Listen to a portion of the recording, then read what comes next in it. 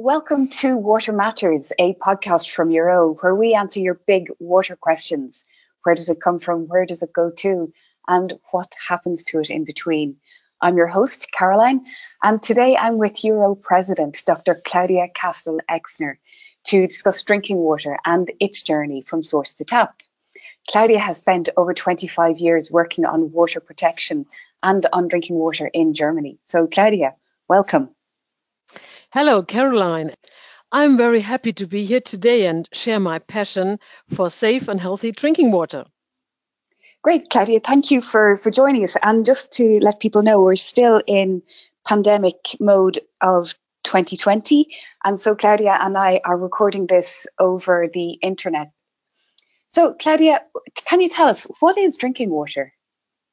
Yeah, drinking water is the water that we get fresh and clean at taps in our homes, our workplaces, from cafes and restaurants, and so on.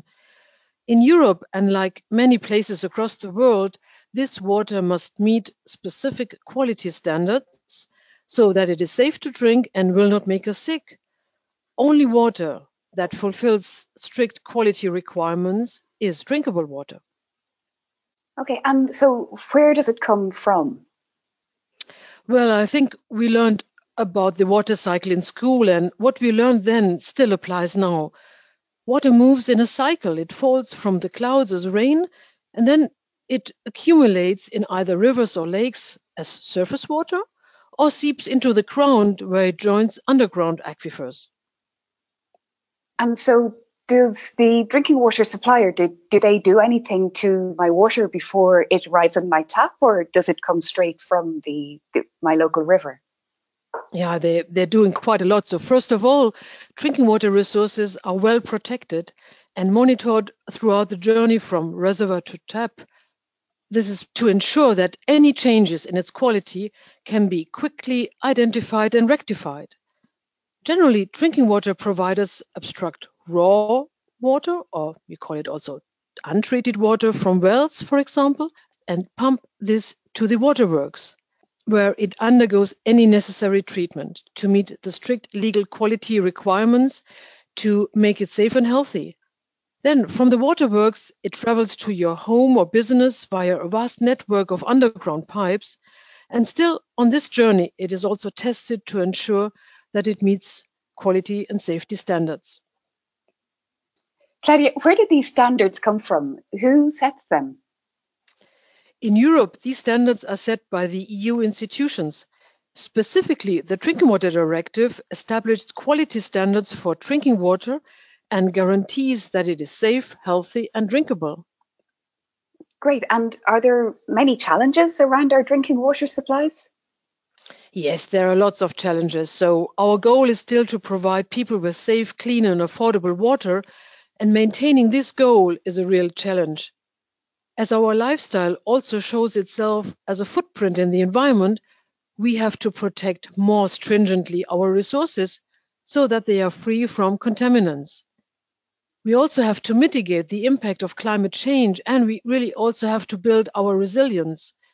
Achieving all this requires investments to maintain our current infrastructure and also to counteract future challenges. You just mentioned investment there, Claudia. Where does all of this investment come from? Yeah, drinking water services providers, as I said, deliver safe, clean drinking water 24/7. So, in order to fulfill this task, they need robust infrastructure and they also need qualified and trained staff. So, with our water bill, we pay for the amounts of drinking water we use for drinking, taking a shower, cooking, and so on. And we also cover the costs needed for the facilities and management for drinking water abstraction, treatment, storage, and distribution of these very, very valuable foodstuff. Okay, and what are the biggest sources of pollution? Pollution. Yeah, pollution can come from everywhere. It's a fact of everyday life. Pretty much every product we use, from chemicals to medicines, contains substances that do not fully degrade in the environment. And more of these are coming on to the market every day. They can accumulate in the water, for example, and can pose a risk to our drinking water resources. Great. Thanks for that, Claudia. I've one last question, and I get asked this quite often, and I know it from my own travels. Why does my water taste differently depending on where I am in the world?